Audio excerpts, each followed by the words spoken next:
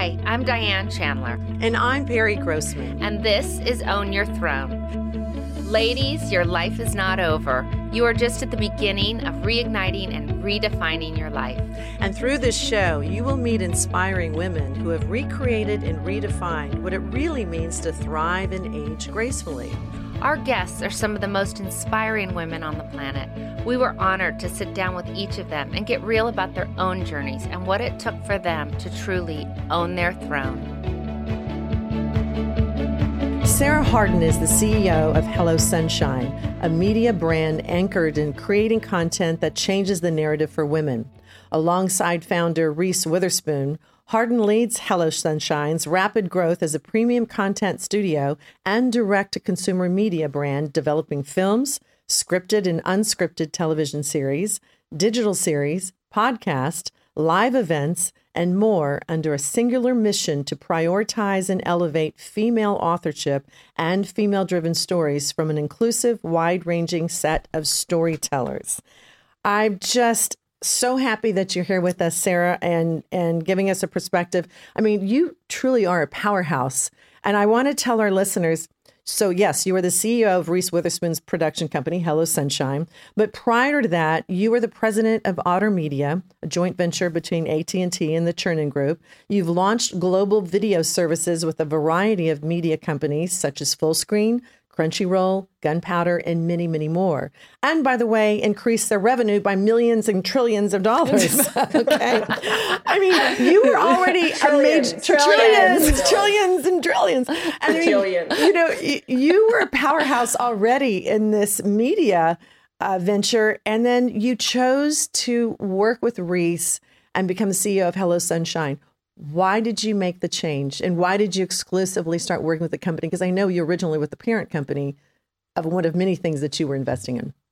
Yeah, I mean, I think it's the story of a lot of things I've done where I'm in the right position at the right time, and some of the best things have happened quite organically. And I think when we were running Otter Media, our vision was to build sort of next generation media brands, and Reese came in with this pretty fully formed idea around Hello Sunshine. And it was the next step, I think, in the evolution of her work. And, you know, at the time we'd been building services, Crunchyroll, an anime brand, Rooster Teeth, a comedy and gaming brand, and they're pretty male focused. And we'd actually spent a lot of time thinking about, you know, what is a storytelling led brand for women? We thought there was room for a direct to consumer brand in that space, but we'd spent a couple of years, we'd looked at some assets to acquire to try and build it. And so I think when Reese came in, it was like very fallow ground in my thinking and our thinking as a company. And it sort of went from there. And I sat with her, I remember one Saturday, and she talked about the vision that she had for Hello Sunshine. And it was that feeling of, you know, this is just the right thing at the right time. And I think, you know, a lot of media companies, you know, I definitely felt that it's hard to build them from scratch. You need, you know, if you look at, you know, you need assets, you need content, you need or a lot of funding. And I think the sort of venture model of building media focused brands is pretty tough. And I think what I saw in Reese which is why we'd been looking at, could we buy a smaller company and grow it from there? And I think when I met Reese, I realized, you know, we weren't starting from scratch. It was an outgrowth of her years of being a producer.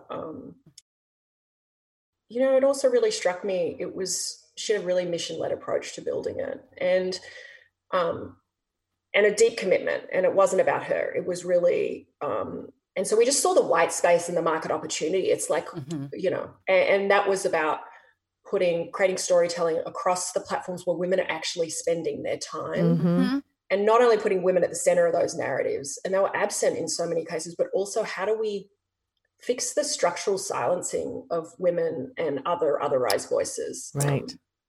Intersectional voices that had been absent from storytelling, the belief that those two things were connected. Like, the market's so competitive. If we're going to create content that's resonating with consumers, it's just, you can't do it with inauthentic authorship.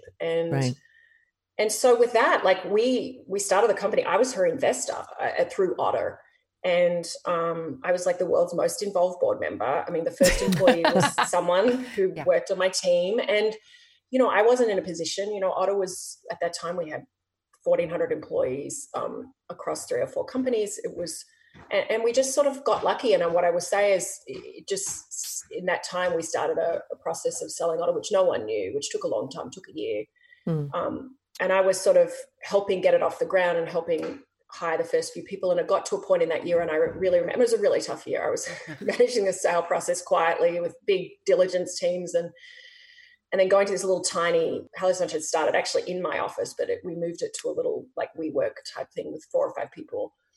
And I just remember I'd go to the Hello Sunshine temporary office in the morning for a few hours, and then at lunchtime I would drive to my Otter office. And I remember driving one day and feeling the difference in my energy about, and I had the dream job at Otter. I mean, I loved everything I did there, but I noticed one day going, oh, this feels different. And the timing just worked out. And so, Otter ended up selling to AT&T. We knew what that was happening, and it was the right time for me to, and I became I sort of was the shadow CEO and the quiet CEO for a year while I was doing both jobs. And then I stepped in as full-time CEO in January of 2018. Why I was doing both major jobs. Yeah. That's incredible. So I've read that I know this about this company, Hello Sunshine, is that it's really about sharing the storytelling from a narrative of women. And does your company have mostly women that work there as well?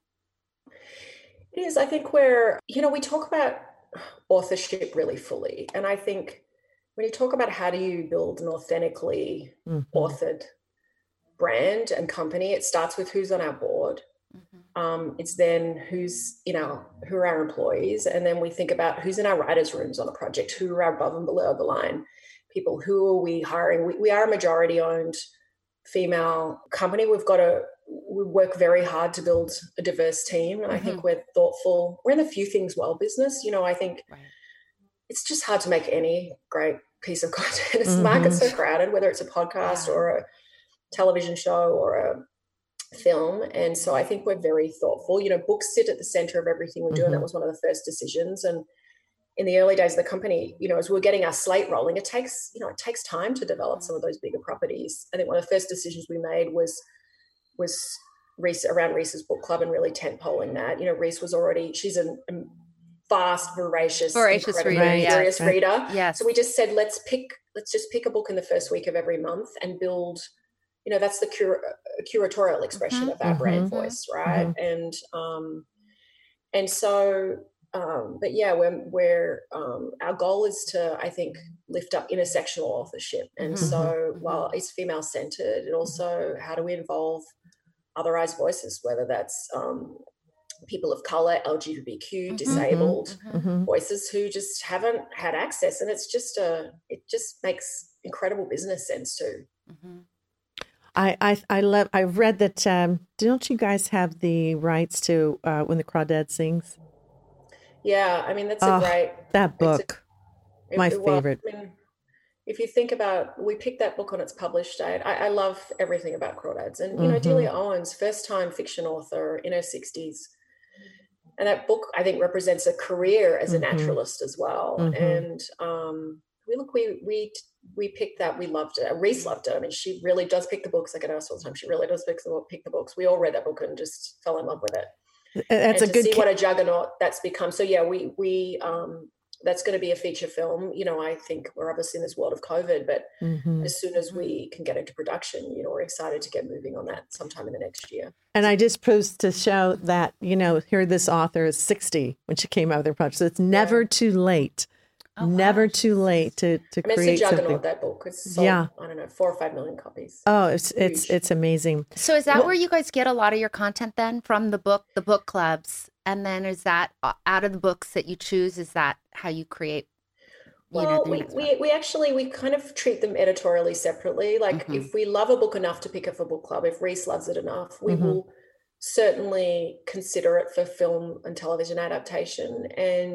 But we don't marry those two. And so, we don't want to just be making film and TV shows just from our books. And many times we'll pick a book that someone has already optioned. Such a Fun Age, Kylie Reid's book that we picked this January, Lena Waithe had optioned that already, pre-published. And a lot of books are optioned for film and television. And pre-publishing. And so quite often we're picking books that other people, which we love. And so because we have a singular mission, you know, we will look at it, but some books are great book picks and don't make good film and television adaptations for whatever reason. And so, you know, I think as you look at things like Little Fires Everywhere was a book we picked. And so look, books are really central. I think a lot of our film and television slate is option material from great authors and storytellers. We do develop original ideas as well, but I think our primary is so much incredible content by such distinctive storytellers. That's amazing. Well, I know you and Reese have had the intention of creating a narrative not only for women but also people of color. And considering all that's going on with COVID right now, are you going to focus on any anti-racism storytelling in particular? I mean, I know the book of the month, book of this month is Austin Channing. Yes, who we love. We've been reading her book and having these conversations. Do you feel that those topics are even more important to talk about now? Oh, look, absolutely. And I think, you know, embedded in our mission is to elevate intersectional authorship. And so I think it's never felt more important or urgent. And, you know, all the conversations like, how do we do more? How do we be better? I think there's a real examination of unconscious biases. And at the end of the day, we're talking about structural racism. And so I think to address structural racism, you've got to go address inequitable structures. And so I think for us, you know, Little Fires Everywhere was an intentional choice for exploring, you know, we started working on that project 3 years ago, exploring issues of race and class and motherhood. And I mean, it's turned out to be very timely, beautiful. You know, you think about the authorship team behind that, you know, with Reese and Kerry Washington as producers, an incredible writer's room, and a writer's room that should be the writer's room that writes these stories. And I mean, those scripts were just incredible. And from a book by Celeste Ng. And so that's one example, but I think if you look across our slate, it's incredible. We can't be committed to telling and elevating distinctive voices without front and center. Absolutely. Looking to elevate, you know, people of color and other people who have been structurally left out of key parts of the business. So yeah, I think it's something across what we do. It's funny, Reese and I were just chatting this morning because she taped an incredible conversation. We did a video piece with Austin last week. We just talked about how incredible it was, and we're waiting to see the edit for it. It's just for our Reese's Book Club handles. But I mean, that's a book, you know, I read that about a year ago, and it's been, you know, she's just an incredible storyteller. Incredible. And voice. Totally. So timely. Yes. Yeah. So you were sharing, just to pivot a little bit, I was reading where you said, and I love this, about when people would tell you how much their companies were worth, or they would say we'd have this many Facebook followers, or we'd have, and it was all based on like numbers. And what you said is it's so much more about the connection and that you're having with your audience and how you're nurturing the people that are following you, or the people that are on with your platform, or watching your movies, or in your book clubs. And I thought that was such a profound way to look at it. And to me, it does feel like a female way of looking at things and in terms of nurturing and connection, and how important that is really to grow your business from a grassroots up. And so can you speak a little bit to that? Look, I think there was some, you know, I think the fortune of when Reese and I first sat down together and saying, how would we start and build a company that's architected for the next media age, right? And I think we were coming off a media age that was about these big volume video publishers, right? And ad-supported businesses. And that wasn't a business that we were going to build with any advantage. I think what we saw, and what I certainly saw in the work that I'd done in previous companies, was, you know, building a passion-led media brand that really meant something to people, and building that distinctively, and that we had an opportunity to do that. And so I think we said, we're going to measure, you know, about influence and engagement and passion. And it also was a business decision because, again, we didn't want to build a business that was based on ad-supported revenues either. And so they're the metrics we look at. I mean, I think the thing I'm proudest of is our influence in the book business, and it's really Reese's influence in the book business around, I mean, nothing is better. I will tell you the letters that we get from authors and the discussions you have with authors that, you know, they're such worthy voices. And, the marketplace is crowded. And I think for the ability for us to spotlight 12 times a year to say, sea of options you have in media, consider this book, and people know what to expect from Reese, although there's a lot of variety because reading taste really varies. Which is so great. We're super proud of that. And we don't make money directly from that, but it does, obviously, the more that we can influence that and build a trusted editorial voice, that when we go do things like support the launch of Little Fires everywhere on Hulu, we've had an audience that for 2.5 years has heard us talking about Little Fires. When we picked the book and then we talked about it selling 1 million copies, and we were posting during production and then sharing short form video pieces. So you build that trust and dialogue. And it's an observation. The great media brands, as we look at, you can't build brand love too quickly. It's hard. It's brick by brick. And so we see every social post is it's a way to build brand love and build intentionally. We take a 10-year view for how we build our brand presence, and then we have a singular promise. So everything we do, whether it's a podcast or an unscripted show or a social post, ladders up to the same promise. So how do you see the business changing in the next 20 years, and where do you think the media business is going to be going? I mean, I've read that when you're talking about building the architecture of a company, you have to look ahead. And looking ahead, I mean, I can't even imagine looking ahead 5 months, much less, 20 years. Exactly. How do you see it changing? Because you've been in the business for a while and seen all these changes that you've experienced in your career. Yeah, look, I think we're in a shift, as you've seen that shift happening over the last 10 years, which is just a shift to the consumer. Consumers have a lot of control and a lot of choices for how to spend their time. And so if you look at the shift from, and look, even in a world that was dominated by premium cable, a consumer could still decide what to watch, but the first gatekeeper was the cable operator, right? And so you had to get your programming on a channel on a cable operator. You now have, whether it's a streaming service and whether you have YouTube and over the top and free ad supported ways to get your content, and you're competing for attention with TikTok and Snapchat and podcasts and books. And so, look, I think you've got to start, and I really learned this from working with Pete Urchin and with a deep respect for consumers and no cynicism about that. And so I think the world where, and certainly we started with Hello Sunshine, we're in the premium storytelling business, and some of our biggest shows, they're not things that we're financing the production for. We are making those shows as producers and as a studio for our streaming platform partners by and large. But when we have those conversations, what we're saying is we're not only taking responsibility for, with our partners producing a great show, whether it's, the morning show, Little Fires, but we also take responsibility for helping audiences show up to their platforms. So they're also in a tough business, getting people to subscribe. So I think this is becoming a more integrated business. I think, and we take on that complexity. When we started the company, we call them our swim lanes, but we have a scripted television, swim lane, and film run by Lauren Newstatter. We have an unscripted television business. We've launched a kids and animation business, our studio businesses. Then we have a social and editorial team that manage this daily social storytelling. We have a brand partnerships team that work with brands who want to work with us across our business. And we have a Reese's Book Club team.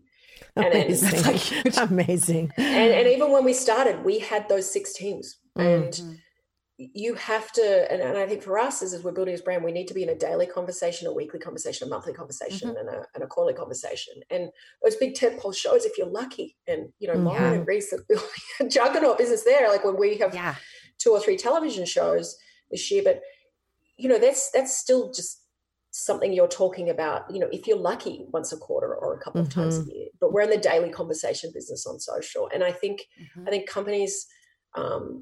I think accepting some complexity, being very thoughtful about where you invest in that and why. And in some cases, our social, we don't do any like CPM based media deals. It's sort of a cost to the business, and we're very clear about where and how we need to make money. And I think it comes back to your comment at the start, which is, I think one of the things we're very, the conversation we've been in the last few years about lack of access and even Me Too, and it's a conversation about power and the racial equity crisis that we have right now. It's really a conversation about power, and I think one of the things we took on right from the start is like, look, if we're going to build a company, we have to build a company that really financially responsibly, with strong financial authorship, because the only way we can keep doing what we do is have the control over the company. We have incredible investors, but we do control the company between Reese and the management team.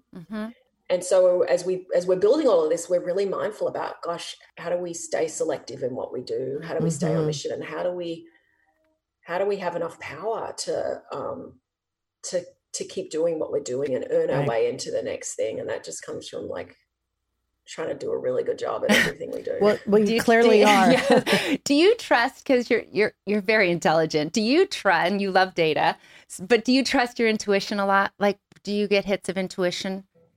Oh, absolutely. I mean, look, it's like, oh yeah. I mean, look, I actually weirdly, I understand the economics of the business. I'm like weirdly not that much of a data person. Like I am in terms of really understanding where and how we make money. I mean, it's the responsibility you hold as a CEO, which is like, I mean, and I say, the ultimate responsibility is, and especially in early stage companies, it's brutal. Like you're trying to have enough of a runway to give your team the time, to build the business, and you got to stage your capital in the right way. And we talk about just giving, and, I believe, and again, it was another lesson I learned from Peter, like he used to always say, with enough time and will, you can sweat anything into greatness, right? But you make mistakes, you don't get everything right.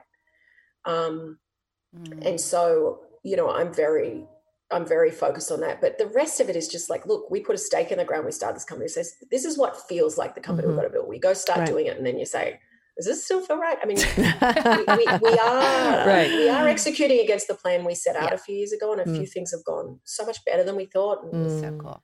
We've made some, we've started down the track on some things, and it was like, oh gosh, I don't know if it's the highest and best use of our time. And I do think they're all the conversations we have. We're still a small company, and we're a few years in. And so all the conversations we have is what's the highest and best use of our time and our precious resources of our teams. Yeah. And well, you're clearly. I wish we could do more all the time. I'm like, I wish we could do more. And I mean, we meet so many incredible creators, and it's agonizing to not be able to make all of the shows all of the time. I wish we could do more. Yes. Well, you're making some great decisions, clearly. I mean, lots of successes that you've already had. How's the company doing dealing with COVID-19? I mean, production is halted, but you've got more subscribers that want more content. How are you able to create the content to, meet the demand? I mean, it's funny because we're in this phase now. Look, I think we're like 17 weeks in, and I think, look, we've got large parts of the industry that I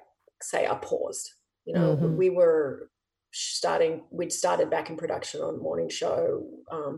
We had two shows, one that was actually supposed to start like, a month ago, Daisy Jones and the Six, and we had From Scratch, which was for Netflix, which was starting actually right around now. And so we're paused on some of those larger productions, and we're paused on our unscripted. There's a lot that we have moved forward. So, I mean, in the early days with our team, I think like most people moved to remote and managing. Our team's phenomenal. Like we've been able to push forward on development. I think we've innovated in some areas, like on our social storytelling. Reese was supposed to be in production on the Morning Show for, all of the last number of months. And so, we made Shine On at Home with Reese, which she's still shooting episodes of. I did a fundraiser for the independent booksellers through the Book Foundation. And so I think we've been able to pivoted nicely. Yes. Pivot where we can. Yeah. And then, I also think just recognizing we have a team of about 60, and, people are all in different life situations. And then I think the emotional trauma of this racial equity crisis, and, we have a number of employees of color. It's just been hard. And, we have people who have 4 kids under 6 on our team, and others who are single and have been working isolated in their apartments. And so we've just been trying to manage in a deeply human way, take a bit of pressure off. And, I think we've been fortunate about where this caught us. We have been able to say to people, your jobs are safe. We're in a Mm-hmm. solid position as a company. Mm-hmm. We're going to get through this together. We have onboarded and hired 5 or 6 people who've started since the crisis happened. There were hires that we had planned that we continue to move forward with. We had a staff meeting this morning and we welcomed a new hire this morning. That's fantastic. Mm-hmm. But, you know, I think it's hard to plan for, it's hard to plan for going back into production when we don't really know when that is. I mean, weirdly, we were moving offices and I told people in a great office in Santa Monica, we were looking for a larger office. And I told people today, look, we're probably not going back to our old office. I think if and when we go back to an office, it will probably be our new office. No one ever expected that. And so I think we're just trying to be we manage pretty transparently, pretty openly, trying to manage very humanly and just, and acknowledge that's really what I'm getting time from you is the people. humanity in all of it, which is really, really refreshing. So absolutely. Yeah. Okay. We're a little curious about your personal life in that now we're going to really talk. No. So you're from Australia. How did you come from, Australia to here? But even before we go there, Diana and I were talking last night. We thought, what kind of childhood did she have? Who were her mentors? Who were her parents to create this woman, who you're so intelligent and compassionate, and you have this drive. And we found from a lot of women that we've spoken to that it really came from childhood. It came from somebody in their childhood that gave them that. So who was that for you? I feel really blessed. I grew up in a small town in Australia of a few 100,000 people outside Melbourne. And I come from an amazing family, a big family, a big Catholic family. My mum was one of 7. My dad was one of 5. And I have there's a photo, I have 35 first cousins. I mean, they're all just amazing people. But, I was very fortunate. I'm the eldest, the joint eldest. I have a twin brother of 5 siblings. I think, I was my parents prioritized education. Divorced when I was quite young, or probably 10 or 11 or 12. And I had a great relationship with both my parents. They were both really, my dad was like an entrepreneur in a small town. And my mom, it was interesting. She was an intensive care nurse for a lot of her life. And then after her divorce, she went back and started a real estate practice with one of her brothers. And then she died when I was 23. She was 46 years old. And I was, I had an incredible education in the town that I was in. It was had a wonderful private boarding school. And my brother and I went there all my siblings went there as sort of day kids.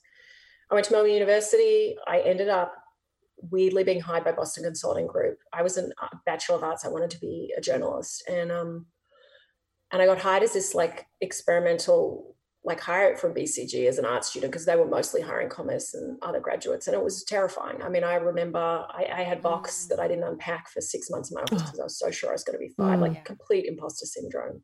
I think I really did well in consulting. And I think part of it was I was great with clients. I had to learn all of the finance. I mean, I didn't know any of it. And my first client was an actuary. Oh my goodness. The biggest insurance company in Australia. It was awful.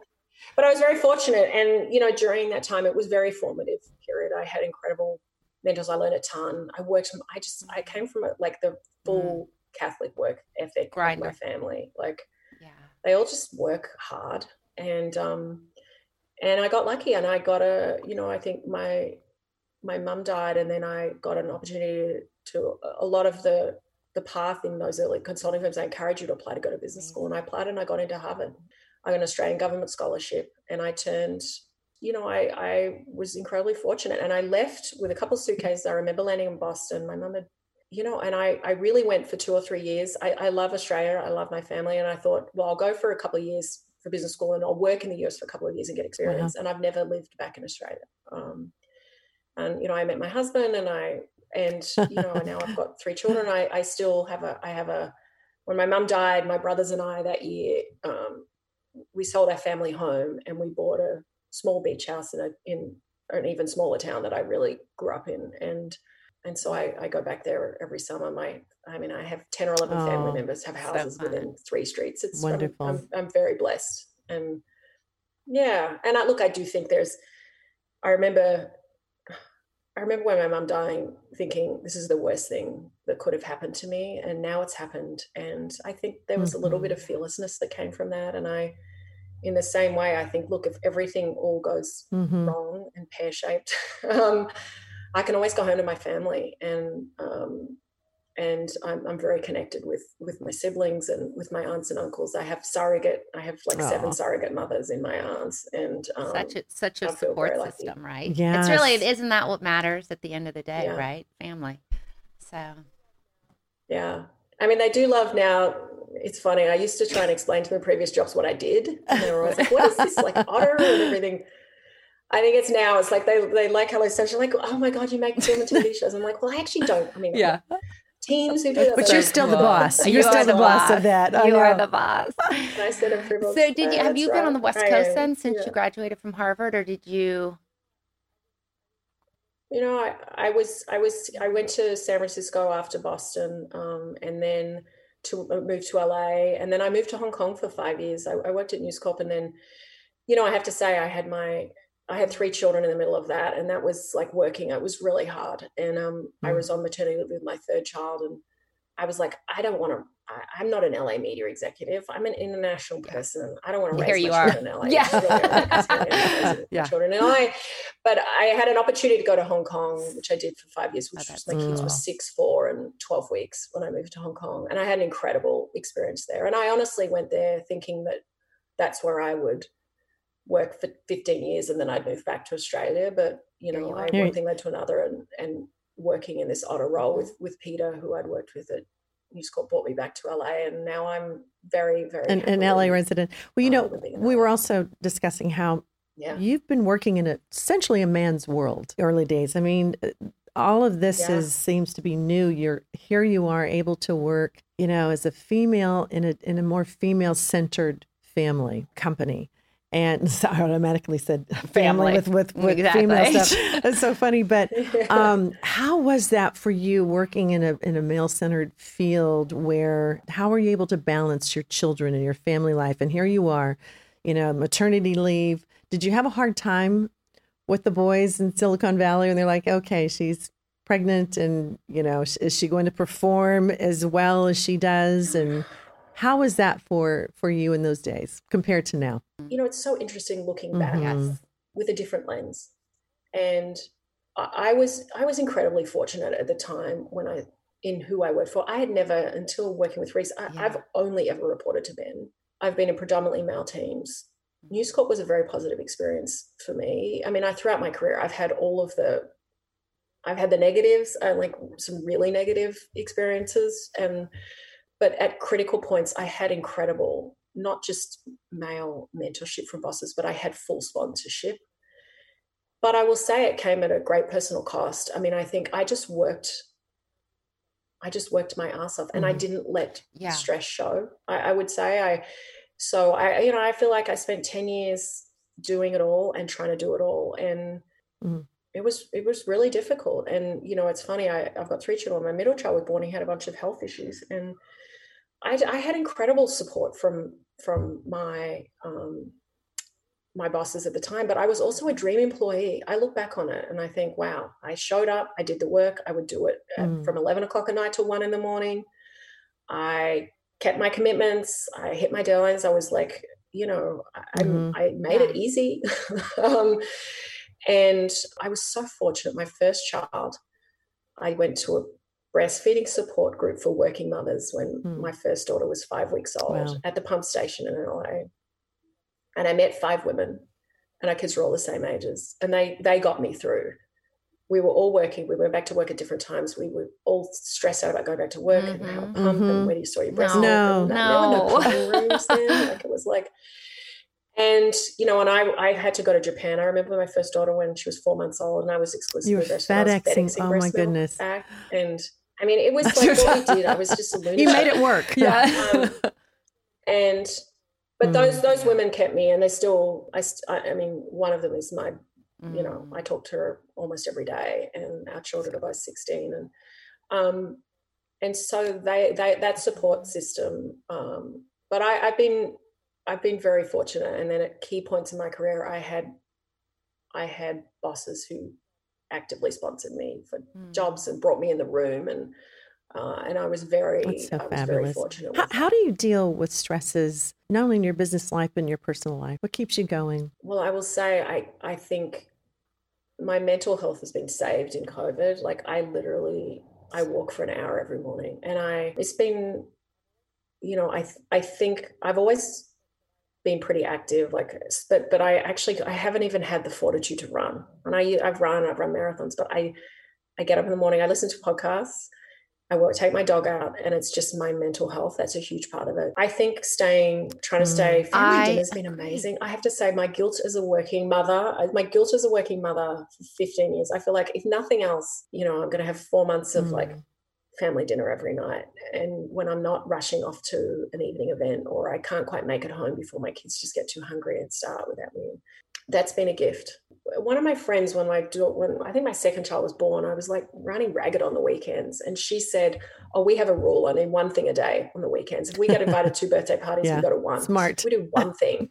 And we started implementing that rule to keep our weekend lives simpler. And sometimes I'd be like, so we like to hike as a family. I play a lot of Uno right now with my kids. I mean, I'm hung. I've been, and that keeps me just finding ways to stay connected with my kids. It's very hard during the week, and typically in a non-COVID time, it's great right now. And I'm just trying to find that blessing. But look, walking with my dog, exercising, I've really tried at different times to try and of mindfulness practice. And sometimes it's just 10 minutes of breathing. I have a couple of when I find myself getting really stressed out, and it's been tough.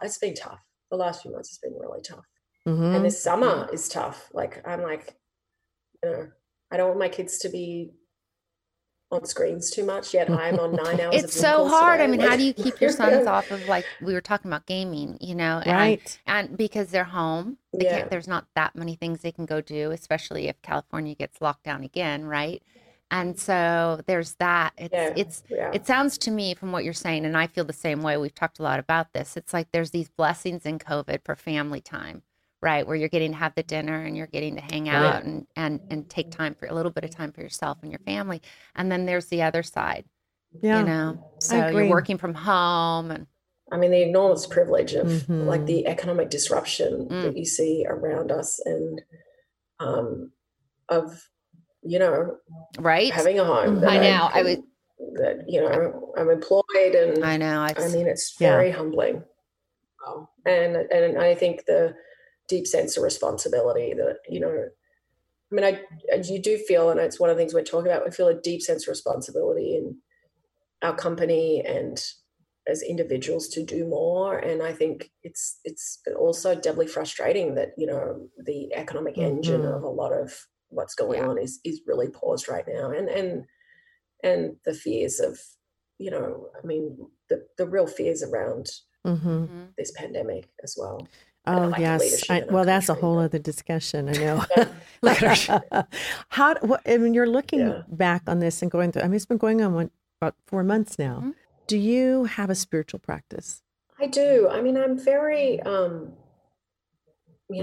was raised as a Catholic. It's funny. My husband and I were raised in the same way. We had one Catholic parent and then one kind of agnostic to atheist parent. And, I've also lived in Asia. And so, I do. I'm a Christian, and I would say I've gone up and down in my church going over my life. I have a daily stillness practice, and I think that for me is really important. And most days it's 5 to 10 minutes. Honestly, it's a struggle. And I think that really anchors me. But that's probably the most consistent. That's the most consistent practice I have. And in my walking too, I do walking meditations as well. It's as much a mental health practice. It's as much a mental health absolutely. practice. By the way, yes, it is. And I think that's what I was, before I wanted to have you answer that question first, because when you think back on these past 4 months, what has been your biggest takeaway of the lesson learned for you and for your family? Look, there's immense gratitude. Look, I think I'm in a conversation, a very active conversation. I mean, I've politically very active 16-year-old, and I have, we're having a conversation about white privilege and racism really actively right now. I think the biggest takeaway for me is just a practice of like immense gratitude. I have a family member who was diagnosed very, very early in the first weeks of COVID, and he's totally fine, and my twin brother. But like that was so unsettling. And, and I think we all know family and friends who've been affected by that. And I am both very aware of my privilege and then the responsibility. And I am really fired up for the marathon that we all have to go on to build a more just, a more equitable world. And, I think we've been working on the founding mission of Hello Sunshine is like, look, storytelling can shift culture, and culture can shift the way everyone gets to walk through the world. And I think you just have to sign up for the fight. And so there's a theme both in my work and in my life, which is it's all integrated too. And, I am inspired. I'm incredibly inspired by young people. I'm incredibly inspired by protesters. I'm incredibly inspired by filmmakers. I'm just, and by the activists who have been doing this work for decades and years. And so I think part of it is to that sense of passing on to my children, like a set of values and a very real conversation of where they sit in that, and obligation and responsibility and the power they have as individuals, even young individuals, and that they have a responsibility to use that voices, whether now or, or in the future. And so I think it's just a very active conversation that we've got to be having in our households. And, it's a deeply traumatic time as well, and trying to keep a steadiness too. And I think some of those things like family dinners and others are about like predictable routines. So I think, kids who haven't, we've been fully locked down, and my kids have not seen friends, and it's been, I think, really, a time of transformation. It's painful. I mean, we are completely burning down the house, to build a new one. And Diane and I are so impressed and really humbled by the work that you and Reese and the company Hello Sunshine is doing, because I do believe through storytelling, we hit the masses and we can give them information and teach them, in a fun way. No one wants to learn necessarily in a classroom. It's real life. And it's also through a movie or a television show or podcast. You have an opportunity to touch the masses and change the world. And that's what you're doing. And open conversations where you can be at your dinner table, you can be at home, you can be with your friends and have these conversations. Yeah. I mean, we watched one of your shows. I'm trying to think. The girls were all home during COVID because that's when little fires everywhere were. Yes. Yeah. And so we watched and we had great conversation around that. And that was even before all the race protests and all that came up. What I was going to say is really what came forward for me when you were talking is the Dalai Lama had said that the Western women would change the face of the world. And it's very clear that we're in good hands with people like you. And so I just wanted to reflect that back to you, because I can feel your passion and your want and desire and commitment to changing the conversation and really to changing systemic racism and all of the other marginalized people. So I think that's really beautiful. Like true women are coming up in their leadership, and it seems to be led by more values and morals and really teaching America. It's not just about money. It's not about greed. It's not about power. It's power in a way where you can make changes for good, and the highest good of all, and it's yeah, I mean, I think all that's right. And I think there's just a real recognition that it's not about us, right? Like, I think part of our role it is about, and the commitment of the company it's like finding ways it's like creating clear air or helping shine a light on Elevate the other incredible voices, yeah. voices that have always been there, Right. have always been there and have been doing the work, and just finding a way for those voices to come through, and whether that's a writer or an author or others. And I think our role is to sort of stand shoulder to shoulder with them and use the whatever power we have to get something made or get something greenlit, to help put something in the world. And I think now more than ever, we're just very conscious of, the few things that we could do, and also just sit in admiration and awe at the many other storytellers that sit around us. Because I think if you look at the conversation right now about what are people watching and reading, and taking the responsibility to educate themselves to do better and be better, like you're listening. There's a power in listening. When you have an awareness and you listen, then you can create from that, from what you've learned. And we're finally listening to other people, other ways of life. It's like the big pause of saying, what are you saying? I'm listening. And I want to, like you said, stand shoulder to shoulder with you. Mm-hmm. So you spoke a lot about the girls when you were having your children, and that kind of like held you up through all of that. Do you have a girl tribe? Like, what is friendship to you? Because I think a lot of women, as they get in the working world and they're working so much and they have a family, do you take time to spend quality time with girlfriends? And do you have a girl tribe? You know what's incredible? I have multiple girl tribes. And, one of the best things about COVID is funny. I have a group of 4 women I went to business school with, and we all live in different cities. And we started doing a Sunday Zoom, and we're doing it. We've done it. We've done this for like the last few years. We get together at Girls Weekend. We have a text chain. Yeah. We're like, we're going to keep this going through COVID. And they were my first US friends I made when I moved here and prior to being married. And I mean, I have an incredible tribe of my colleagues and in the industry. And look, one of the greatest gifts of Time's Up was, I've met a sisterhood through that. I mean, I look back on my working life before then, and it was very isolated. I thought my experiences were mine and not that common. And I think so. The last 4 or 5 years has been incredible in, just a different group of true friends that I have met, whether it's, and a lot of it was fostered by that early work in Time's Up. And, I feel very fortunate in my work circles that I deal with. It is. Like an emotional. Boy, we need an emotional. Yeah. And then I have my high school friends. I mean, I'm on a WhatsApp. I mean, I'm literally, I have my Hong Kong friends, and then I have my WhatsApp chain. I'm very, I invest a lot. I mean, I really struggle in terms of time. I'm like often lagging and responding to things. But I have an incredible, my oldest group of friends are ones that I've known since I was a child, and I'm very active with that group of friends. Well, it's really helpful. I've got a twin brother as well, because he tells you everything going on. So as you were saying, you were talking about your friends that you've had since you're younger, and so you guys are all.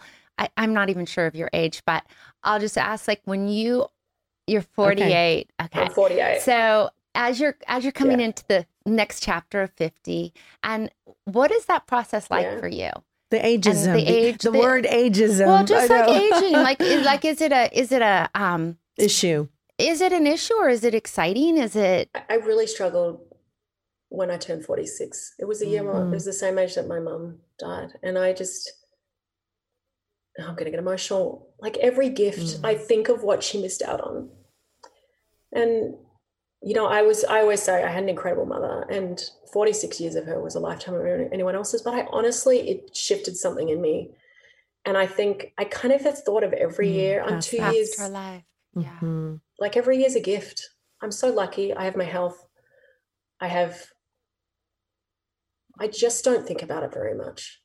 And I do think about it in terms of health. Like, my mum died of melanoma, but that's how I think about it. And I also feel like it's so weird. And I do have that perspective. I was like, I thought my mum was old at 46. And so I look at myself and I'm like, oh my God, I'm just like getting things started. And I will say, having had the last few years as CEO, it's really humbling. I'm learning a lot. I certainly, lot of aspirations for how we built the company, and it's hard. It's hard to build.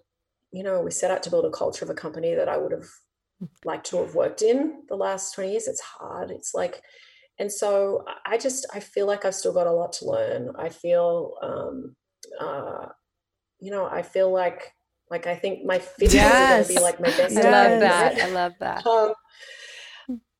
I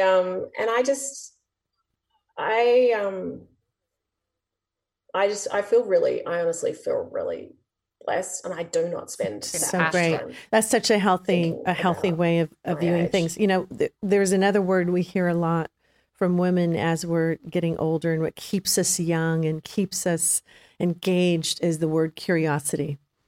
And when you keep your curiosity and building more and more in your life, you really don't have time to think about it. Oh, 100%. And I think that's so true. I mean, it's one of the fundamental values of our company too, is curiosity. I mean, and it's built around Reese. She is literally the most curious person I know about everything. I mean, it is, but I think that's true. And I'm a lifelong learner. I mean, call me. No. She's on speed dial with me with my daughter. Oh my goodness. Yes. I haven't done that before. And I haven't done anything I'm doing in the company of Hello Sunshine I have not done before quite like this. And so that definitely keeps me on my toes. I mean, I will say I've had like off and on chronic back issues for a year. That's the part that I'm doing well right now. I've managed to avoid surgery. But that's you're like, wait, my body can't be breaking down. What's going on here? I know. Well, the walking will help. I get that.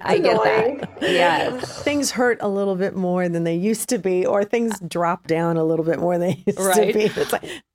So I have one more question, and then you can finish up. Did you ever get in trouble when you were in college? We were like, were you that perfect kid? Yeah. Oh gosh, no. You know what? I was pretty good. When I look back on high school, I was pretty good. No, I'm, I like to have fun. I've got a really fun, playful side. I have a really good sense of humor. We joke a lot at work. I'm getting that from you for sure. Oh yeah. What do you and Reese do for fun together? I was going to say, do you guys just laugh a lot and hang out? We do. You have to, a lot of grace, a lot of humor. We laugh at ourselves a lot. I mean, I have my exec team call every Wednesday morning, and I mean, we do we have a check-in practice at the company. Like in any meeting, we generally just do a check-in, and often it's how we're doing humanly and work-wise, like what's the biggest thing. And we could all not stop laughing today. We were just on a scale of 0 to 10, like who's over COVID? Right. Like, oh my gosh, we're just struggling. We're struggling with our kids and summer school and no summer school and no camps, and just how we're all managing it, and how low our parenting bar has gotten. We can so relate. Yes. Oh, that's fantastic. You're so inspiring, and the company that you're building is so inspiring. I mean, think about it. In the days, 20 years ago, did you ever do a check-in with each other? Hey, how's it going? How are you dealing with your emotions? How's the family going? We've come a long ways, and you guys will be a perfect example of other businesses to come. Well, it's really lovely to talk to you both, and it's funny. I feel like we've just been heads down for so long. I haven't really talked about the company. You're just in it, and all of a sudden you're like, we're still in it. How many weeks later? All right, we just have one last question we ask everybody. So, the name of our podcast is called Own Your Throne. And so what does owning your throne mean to you? I really have a model of collaborative ownership. I just...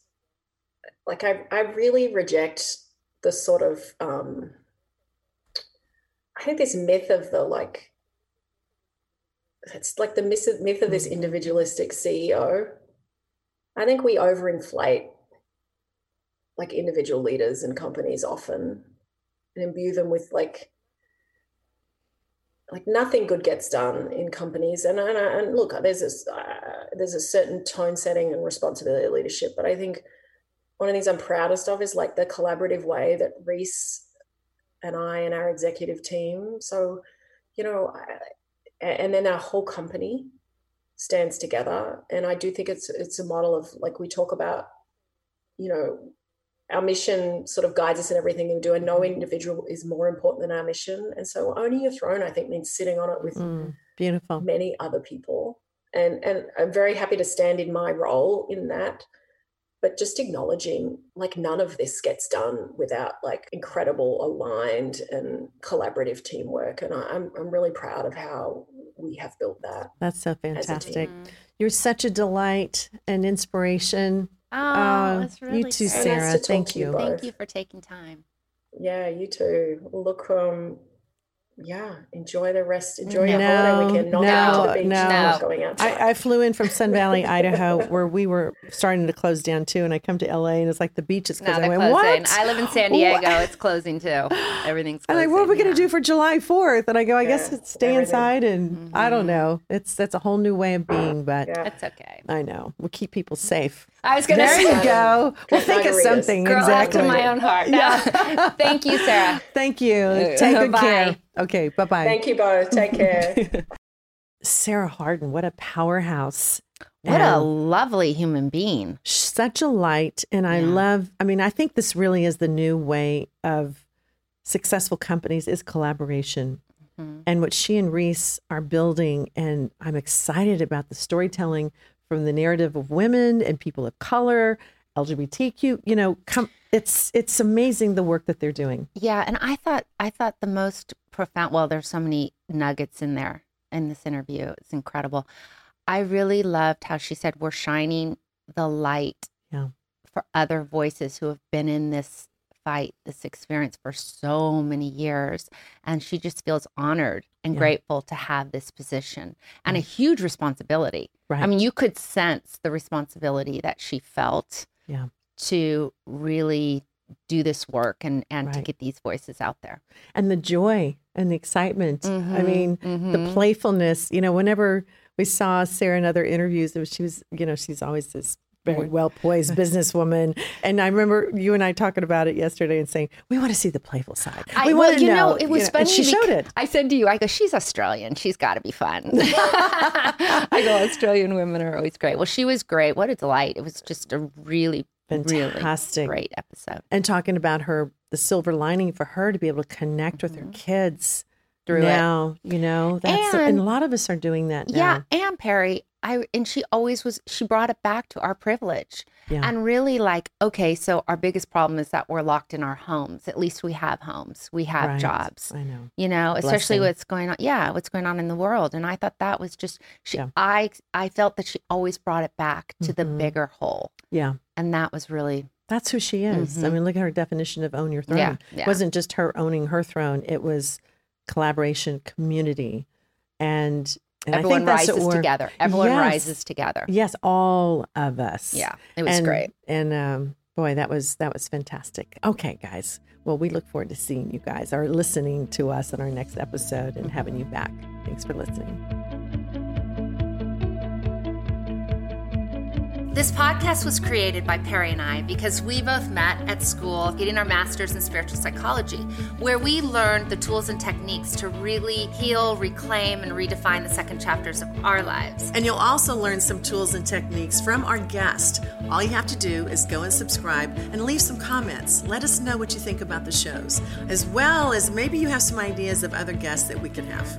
So enjoy the conversations, and we look forward to hearing from you. And be sure and check out our website, which is ownyourthrone.co. And we have some freebies for you, so be sure and check us out.